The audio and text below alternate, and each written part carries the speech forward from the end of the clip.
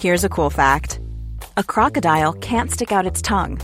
Another cool fact, you can get short-term health insurance for a month or just under a year in some states. United Healthcare short-term insurance plans are designed for people who are between jobs, coming off their parents' plan, or turning a side hustle into a full-time gig. Underwritten by Golden Rule Insurance Company, they offer flexible, budget-friendly coverage with access to a nationwide network of doctors and hospitals. Get more cool facts about United Healthcare short-term plans at uh1.com. You should celebrate yourself every day, but some days you should celebrate with jewelry. Whether you want to commemorate an unforgettable moment or just bring some added sparkle to your collection, Blue Nile can offer you expert guidance and a wide assortment of jewelry of the highest quality at the best price. Go to BlueNile.com today and experience the ease and convenience of shopping Blue Nile, the original online jeweler since 1999. That's BlueNile.com. BlueNile.com. Life is full of what-ifs. Some awesome, like what if AI could fold your laundry? And some, well, less awesome, like what if you have unexpected medical costs? United Healthcare can help get you covered with Health Protector Guard fixed indemnity insurance plans. They supplement your primary plan to help you manage out-of-pocket costs. No deductibles, no enrollment periods, and especially no more what-ifs. Visit uh1.com to find the Health Protector Guard plan for you.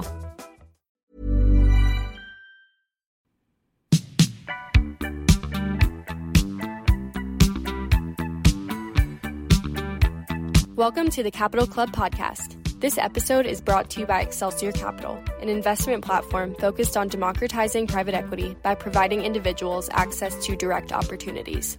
To learn more about the firm and the Capital Club community, visit our website at www.excelsiorgp.com and connect with Brian on LinkedIn.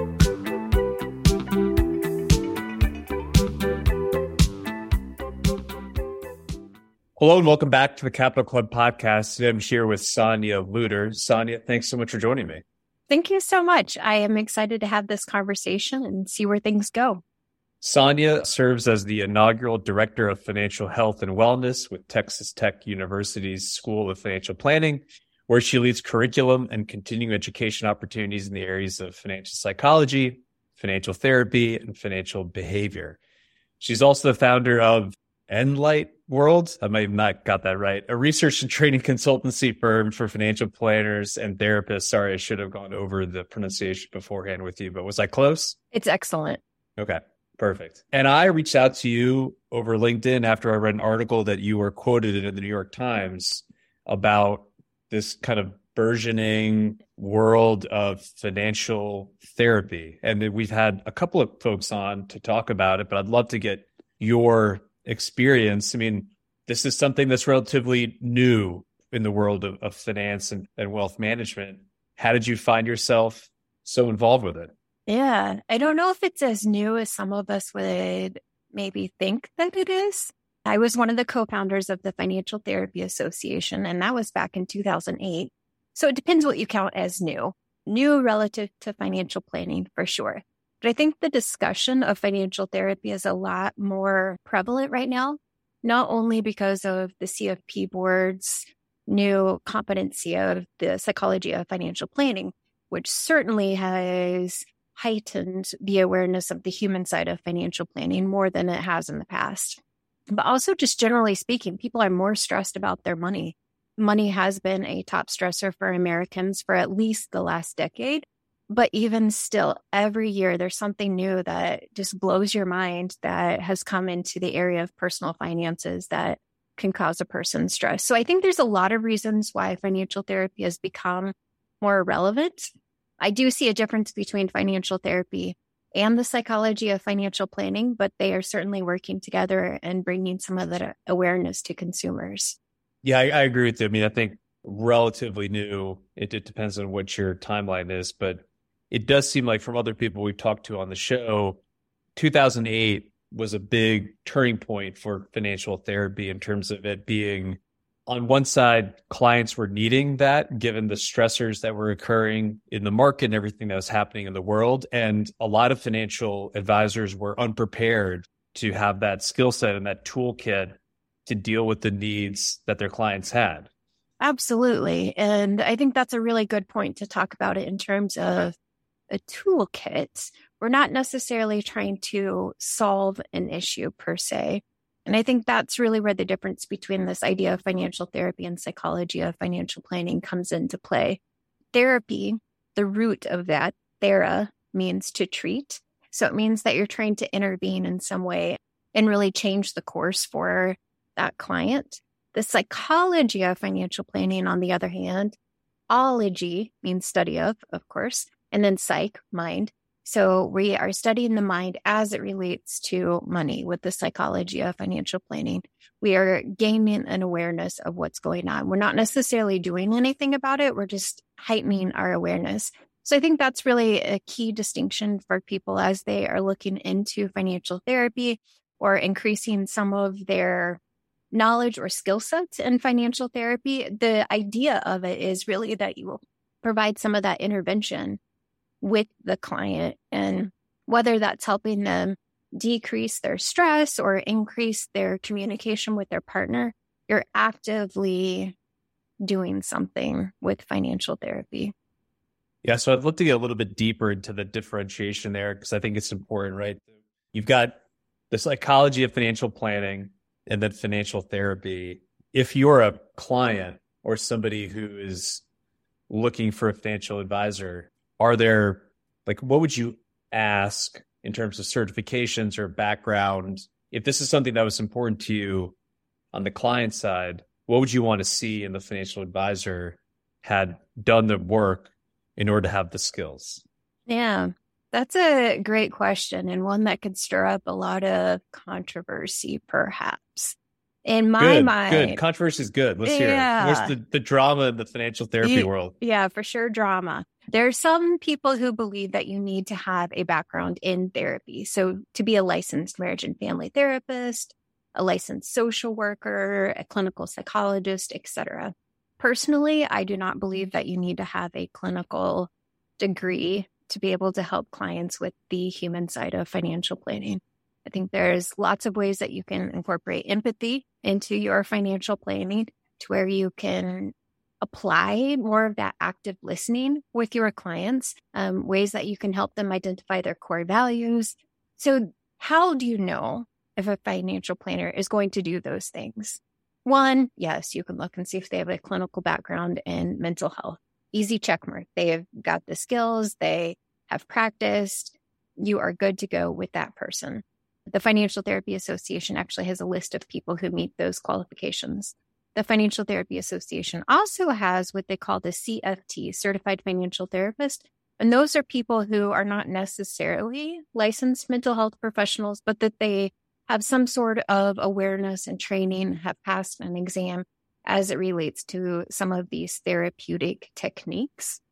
So that's another thing that you could look for, the CFT behind a person's name. But probably one of the best things that I would recommend is just talk with the person.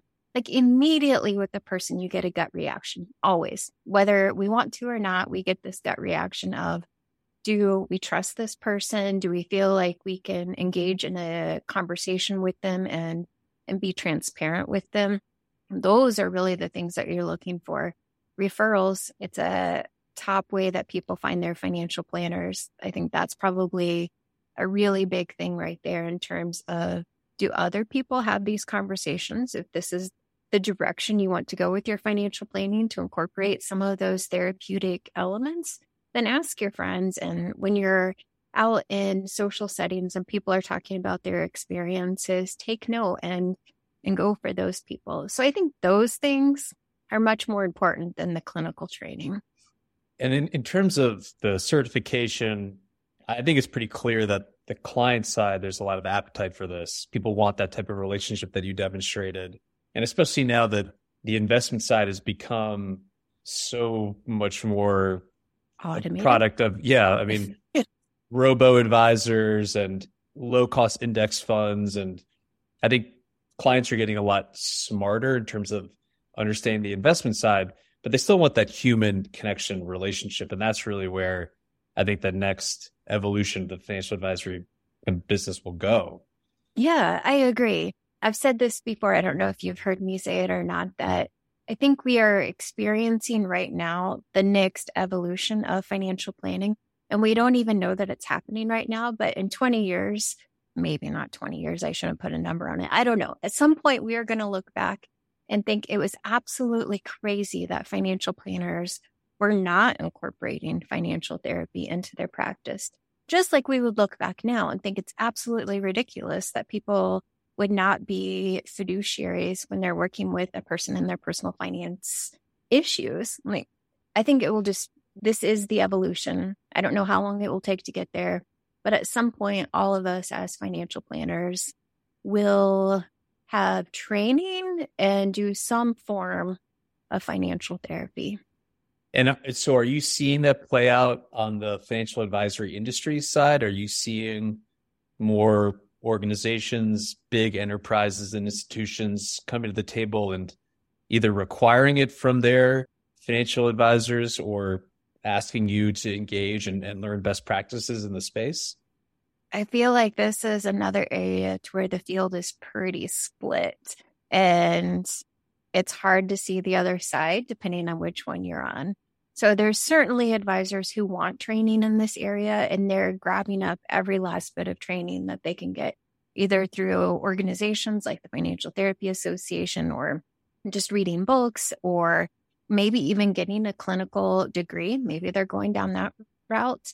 But then there's the other advisors whom we both know who do not see how this fits into their practice, and they don't want anything to do with it. They are a financial planner. They will handle the finances, and they don't see how the finances are connected to a person's core values and how this is connected to their communication, how a lack of trust and transparency could actually result in a very bad financial plan if they've got other accounts that they're holding that they haven't told their financial advisor about, or maybe they have other personal relationships that they're supporting or that they've promised part of their estate to somebody, but they're not telling their financial planner because they don't think their financial planner will agree with it. So, I mean, I'm preaching to the choir here. If you're listening to this, obviously you have some sort of interest in financial therapy. So you see the value in it. But I think there's a fair bit of people who have not made the connection of why we need to include financial therapy skills and training for financial planners. Well, and we discussed this earlier briefly, but it seems like since 2008, there's a catastrophe every year. Right. Something either geopolitically, macroeconomics, certain investment theses. Just recently, we're recording this in November of 2022. Crypto is blown up. I mean, BlockFi just announced bankruptcy today. The whole industry is cratering. A lot of people had some legitimate, a lot of retail investors and individuals had a substantial amount of money in these firms. These things seem to be happening sooner and sooner, and they're very emotional. Yes. For investors. I mean, so it seems like now would be the time for people to embrace this part of the industry and this work that you all are doing. Yeah. And let's just pretend for a second that you're not really interested in those things. Like the clients on their own, they'll figure it out. They can deal with their own stress. We keep talking about 2008. Dr. Brad Klontz and I did a study from that, gathering data from that era, from the financial advisors.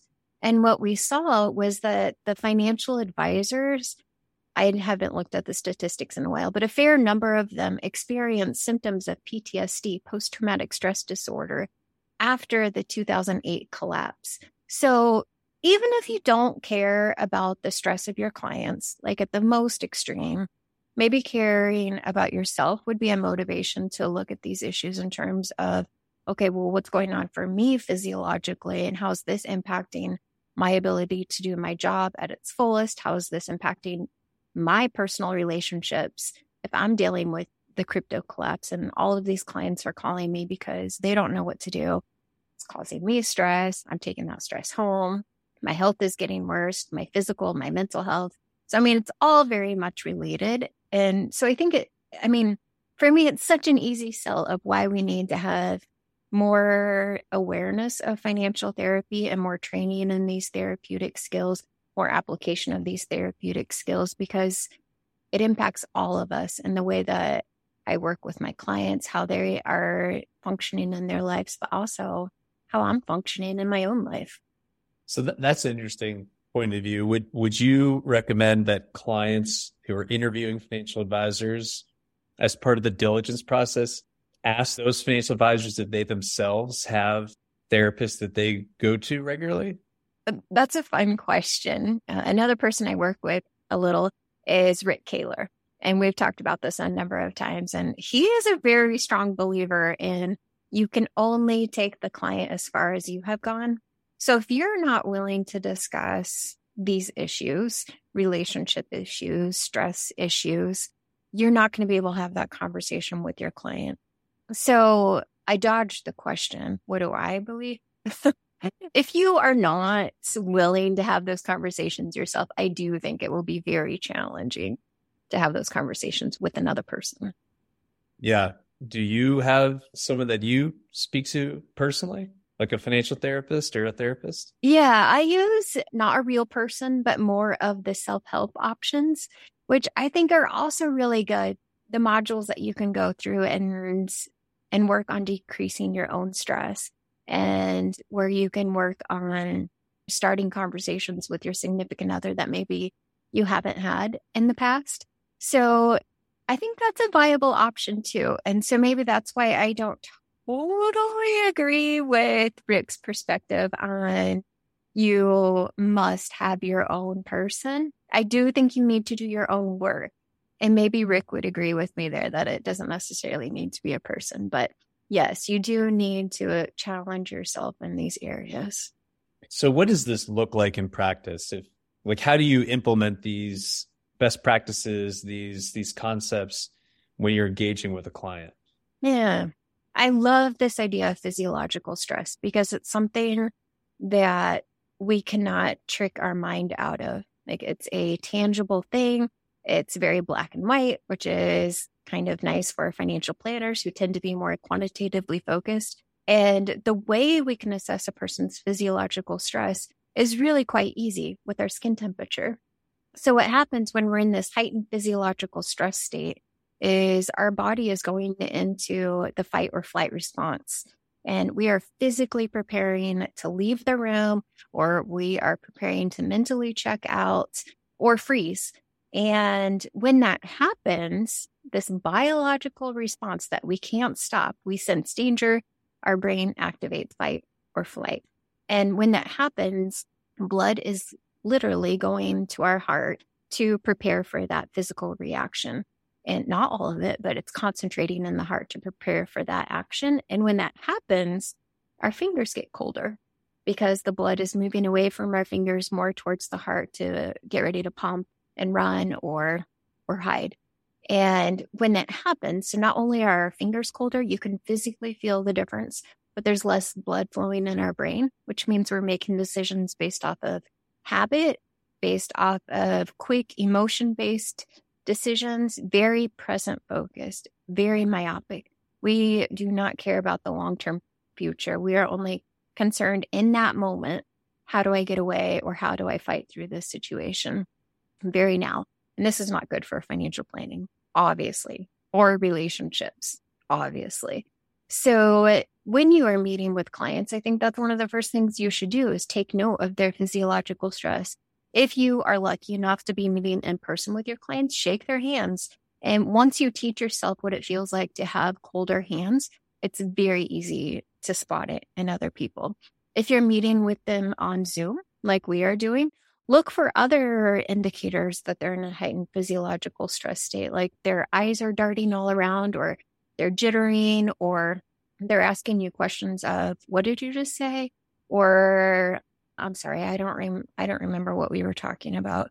Something that indicates that they are not physically there with you or not mentally there with you during that conversation. So I think that's probably a really key thing that I would suggest all of us do, is learn a little bit about this physiological stress and what it looks like. You can ask a person how stressed they are, and they might know, but they might also be fooling themselves in terms of, I say I'm not stressed because that's what I say. But in reality, my brain is not functioning at its optimal capacity. Does the current market environment have you reevaluating your investment strategy? There may be alternative opportunities you have yet to consider to safeguard your portfolio. We've created an exclusive guide for Capital Club listeners featuring the top alternative investments to consider when strategizing for inflation. Download it today at excelsiorgp.com/download to learn how you can protect your portfolio, diversify your assets, and take advantage of tax benefits in today's market. That's excelsiorgp.com/download.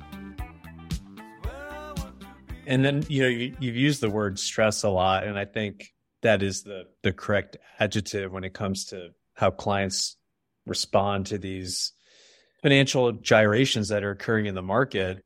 What are some tips or strategies that you can use as a financial advisor to help manage your client's stress? Yeah. Physically moving really does help decrease a person's stress. I know it sounds cliche that if we just exercise more, our stress will decrease. It's a scientific fact that is the case. So I'm not saying you need to exercise with your clients, but you could stand up during your meetings. Again, if you're lucky enough to be meeting with them in person, physically plan to move up sometime during the meeting to go look at a bulletin board or go look at a different office or have something planned in the hallway that you need to go look at. Something that at the very least gets them to stand up and move around. If you are on a Zoom call, trying to incorporate that in some way as well is also very nice. Being outside is actually a really good way to decrease a person's stress. So that's another really good idea. But aside from those physical activities, what I would recommend is just pausing and asking the client when they come in, what's on your mind today? It seems so simple, but many of us are busy. We have another meeting that's starting in an hour. We need to quick, get done with our agenda and move on. But recognizing that you may not get to accomplish all of your agenda, that's far less important than addressing what's on the mind of clients. So being willing to put their needs, all of their needs, financial and otherwise, first, and simply asking them what's on their mind and what would they like to discuss in that meeting today.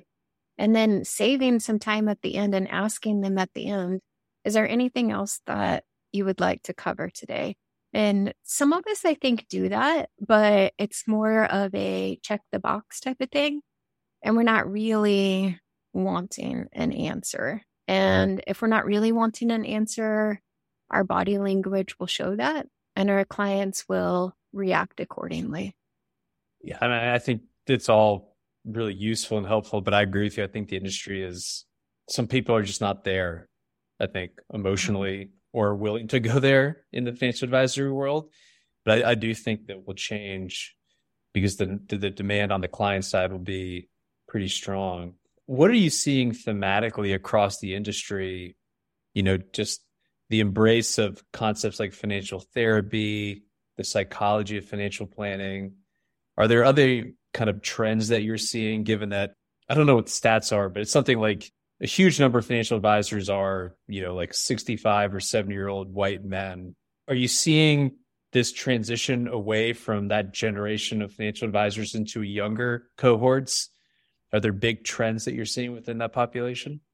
Oh, I don't know if I would say trends in terms of the demographic side of things, but what I have seen in terms of a trend is a willingness and even a desire to incorporate more of these concepts into practice, but not knowing how to charge for that and not knowing how to make time for that. I think those are the two big things that I have heard advisors say that, yes, I'm really interested in this and I want to engage my clients in these deeper conversations, but I don't have any more hours in the week and I can't add one more thing. And if I am adding one more thing, I need to get paid for it. I can't just do this for free. And my response back is we've figured out these issues before, largely with the use of technology, which we alluded to earlier with the investment planning.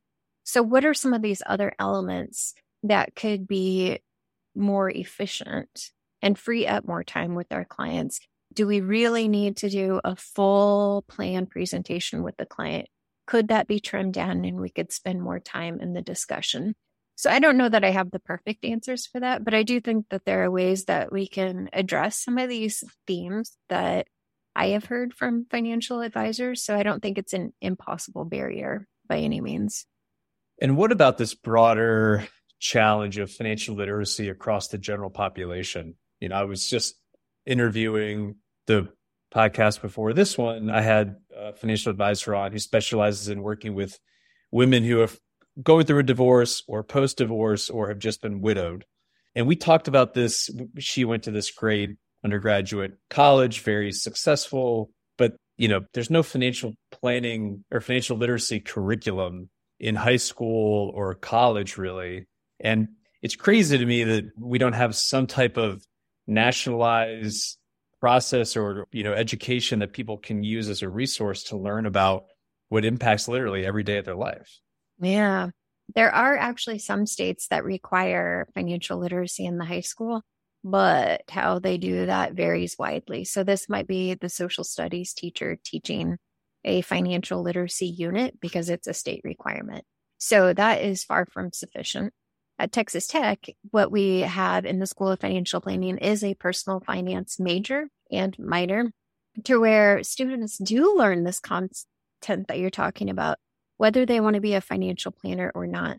Right now, I am teaching a course called Life, Love, and Money. It's perfect. And I have students from all aspects of life, the divorced parents, I think I do have a widow in there, and the traditional college student. And all of them are saying the same things in terms of, wow, this is really great content. All of the students should have this. So there is for sure a big hole. I think that some states are trying to get this content into the public schools. There are some universities who have these courses, not just Texas Tech, other universities have them as well, but they're not widely known. And that's only going to be for the people who go to college and happen to find their way into those courses. So I think what we do need is more publicly accessible information that is targeted not just at financial literacy. So if you go to name any financial literacy website, it's largely focused on how to make a budget and maybe even how to balance your accounts. That's really great information, but it's also not super engaging. It's not really tied to a person's values. And it's most definitely not addressing the things that they're going to be most stressed about, whether that's repaying their student loans or how am I going to be able to afford to pay for my child's education? What am I going to do with this massive wealth that I've accumulated and my family doesn't agree with my wishes? I mean, there's a whole host of issues that are maybe more important here in terms of what people want from quote unquote financial literacy. It's more of you've already said it, what consumers want is the financial therapy stuff. So I don't know that there's a really good publicly accessible domain for that yet, but hopefully we will start to see more of that become available. Yeah, I certainly hope so. I've got good friends of ours here in Nashville. They recently received a pretty sizable gift from one of the parents. And, they were asked, because I'm in the financial services space generally. I mean, I'm private equity real estate, so I don't have the bona fides to help them through this. And they just kind of asked, well, how can I learn about how to manage this? It's like, man, I really didn't know where to send them even. I sent them a link to Morgan Housel's Psychology of Money, just because I think, to your point, you can get a financial advisor to help you kind of manage the investment side of it. But the bigger question is really like, what's your relationship going to be to these assets? Do you want to spend it? Do you want to save it? Do you want to give it? And those are much deeper questions that I think people don't even know how to have those conversations. They're not equipped to ask the right questions around it. And so I think that's the broader narrative. Yeah. And to some of your examples as well, I have a friend who got divorced later in life, and now she's on her own within 5 years of retirement. She could retire now by an age definition, but she's terrified. She says, well, what if I run out of money? And you won't. Like, you've done all of the proper planning. But for her, she just needs that person to check in and be like, okay, what are some of the concerns? How should I protect myself? and really just having that broader financial support system that you might not otherwise have access to. So as we wrap the conversation up, what is kind of best practice for how to have this conversation about, let's just call it kind of personal finance with your spouse and your children? Do you have thoughts there? Yeah, I do. I would say schedule the call, the conversation. I know that sounds impersonal, but unless you have an intentional time that you're going to engage in these conversations with your spouse, with your children, with your parents, it's not going to happen because money's stressful and we don't want to talk about it. I would much rather talk about the game or the plans for the weekends way more than I would like to talk about our personal finances. Even if I am in a good position, that is way down on the list of fun things to talk about. So being intentional about it, whether you schedule these conversations to happen every month, every quarter, I think doing it at least annually is a good idea to kind of reevaluate what your goals are and assess, do you agree with where you still are? Do we want to modify our goals? An obvious time to do this is tax time. You file your taxes. We've just gathered up all of our financial documents. Let's just have a quick conversation, maybe a longer conversation about what this means for us. Yeah, I mean, I think I've heard that from other people, the intentionality of monthly, quarterly, whatever, but getting it on the calendar is like half the battle, even though it can be a little awkward. It's not maybe how you want to spend your date night, but otherwise, these things just never happen and these conversations don't occur, and that compounds upon itself. Another thing that the scheduling does is puts both people on an equal playing field. If I came to my spouse tonight and said, I think that we need to reevaluate our long-term financial goals, he's going to be super stressed out because here I have been stewing about the things that I want to talk about and maybe my ideas for what the goals are. And this wasn't even on his radar at all. So it's going to be very unproductive conversation. So when you schedule it, we can both have our equal opportunity to develop what we are thinking in that regards. And what about children? I've got two boys, they're 9 and 6. To my knowledge, the school they go to does not have a financial literacy piece of their curriculum. Are there things that parents can be doing to help kind of socialize these concepts and ideas and put a framework of values around your personal financial life with your children? I also have a 9 and 7-year-old boy and a younger daughter as well. And one of the things that I do with them is whenever they get cash, which we almost never have cash in our house, but when they get cash for a birthday or for a holiday, we will take it out and convert it into dollar bills. Is usually easier, and have them decide how much they want to spend now, how much they want to save, and how much they want to give to charity. And I let them pick what they want to do. If you want to give it to church, that's great. If you want to give it to the school, that's great. If you want to give it to whoever's outside the grocery store that day, that's great too. But we physically divide up the money so that they get that visual illustration of what money is and how we as adults have to use our money. And also another thing that we do is we talk to the kids pretty openly about how much money we make and how much things cost. When they ask, well, so-and-so got the new Nintendo Switch, why can't we? And really just being intentional about that in terms of, yes, we could buy the Nintendo Switch, but that means that we're not going to buy this other thing, or that means that we're going to have to spend less on a vacation or whatever the case may be, but really help them understand this idea of opportunity cost and what money actually is. My younger daughter is just 4. And this was even when she was 3, I think, that she was pretending to buy stuff from the store. And she found some sort of little device. I think it was a picture frame or something that had a slight slot at the bottom of it. And she was using that as her credit card machine. So in her mind, that's how we buy stuff. We just stick stuff in the machine and away we go. And I think that's very true of a lot of children, that there's just no real concept of where money comes from. Yeah. And I just think as Americans, our culture, at least the way I was raised, we just didn't talk about money. It was just not something that it was almost impolite, honestly. Yeah.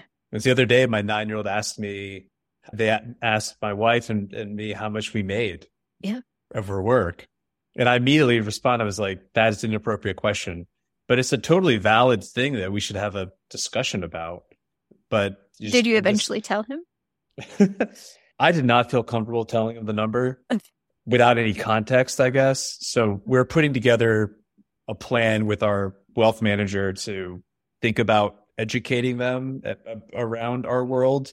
But yeah, I just didn't feel comfortable sharing with it. And then I just worried about him telling other people, right? And what that would maybe imply for his relationships. And so, yeah, and I did not, honestly.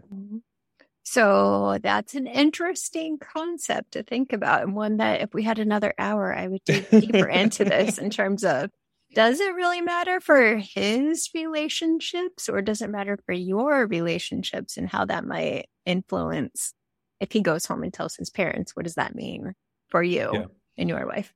Well, I mean, I think a lot of your clients who have a certain level of wealth, there's a lot of guilt associated with it. Oh, for sure. And I know I certainly suffer from that myself. Like, I don't deserve it, or I feel like I need to do something with it.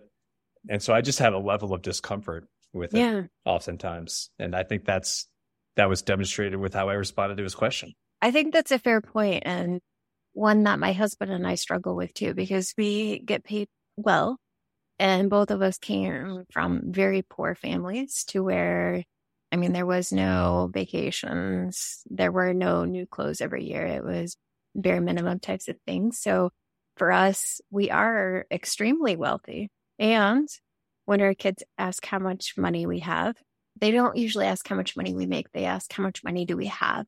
And so I come back with, well, what do you mean? Like in the checking account? Or do you mean that we could spend? Or do you mean of all of our stuff, like the house and the cars and all of these other things, and really try to figure out what it is that they're asking. And ultimately, it comes down to a conversation with them of, we are very fortunate and we have more than a lot of other people have, more than some of your friends might have. And so that's why we like to help other people out when we get asked, because they also ask about that too. Like, well, why do we have to take food to school? We're like, well, it's just something that we're lucky enough that we're able to do. So that's how we do it. And other people don't have as much as we have right now, but maybe someday they will. And then they'll get to give food back to the school as well. Right. And my wife, who has a master's and a PhD in early childhood development, had a much better response, which was basically, that's an interesting question. What makes you ask that? Like, why are you asking this? Right? Because if he's worried about the ability for us to pay for him to go to school or XYZ, that's really the thing that you can address. It probably isn't really a number in his head that he cares about what the number is. Right. There's probably a deeper reasoning there. So same is true of adults when they ask these questions, right? Right. Yeah, ask totally. them. Well, that's an interesting question. Why do you ask? Yeah.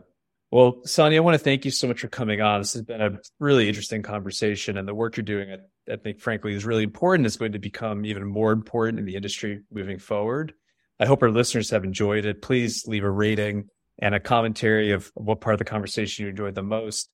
And a question we ask people to come on the show is, do you have a daily practice that helps bring peace to your life? I love going for walks outside. I live in the country, so when I go for a walk, it's really quite quiet. The only thing I hear are the birds and whatever animals might be out. And I just find it really relaxing to have that time outside every day. It's great. Thank you for sharing that. And if people are interested in connecting with you about the work you're doing, I know you wear multiple different hats, but what's the best way for them to get connected and engaged with everything that you're up to? You can find me on LinkedIn, Sonya Lutter. Awesome. Well, Sonya, thank you so much for joining us, and I look forward to staying in touch. My pleasure. Thank you for joining us for today's episode of The Capital Club. If you enjoyed what you heard in this episode, please like, rate, or leave us a review, and stay tuned for our next episode coming soon.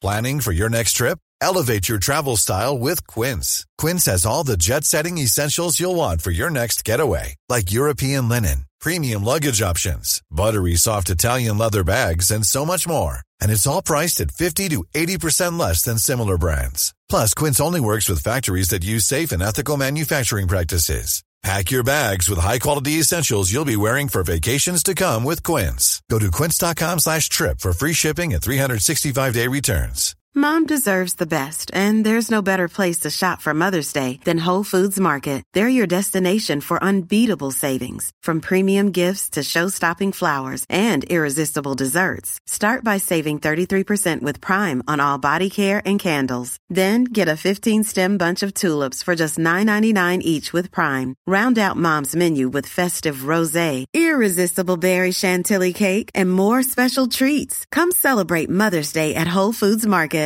Even when we're on a budget, we still deserve nice things. Quince is a place to scoop up stunning high-end goods for 50 to 80% less than similar brands. They have buttery soft cashmere sweaters starting at $50, luxurious Italian leather bags, and so much more. Plus, Quince only works with factories that use safe, ethical, and responsible manufacturing. Get the high-end goods you'll love without the high price tag with Quince. Go to quince.com/style for free shipping and 365-day returns.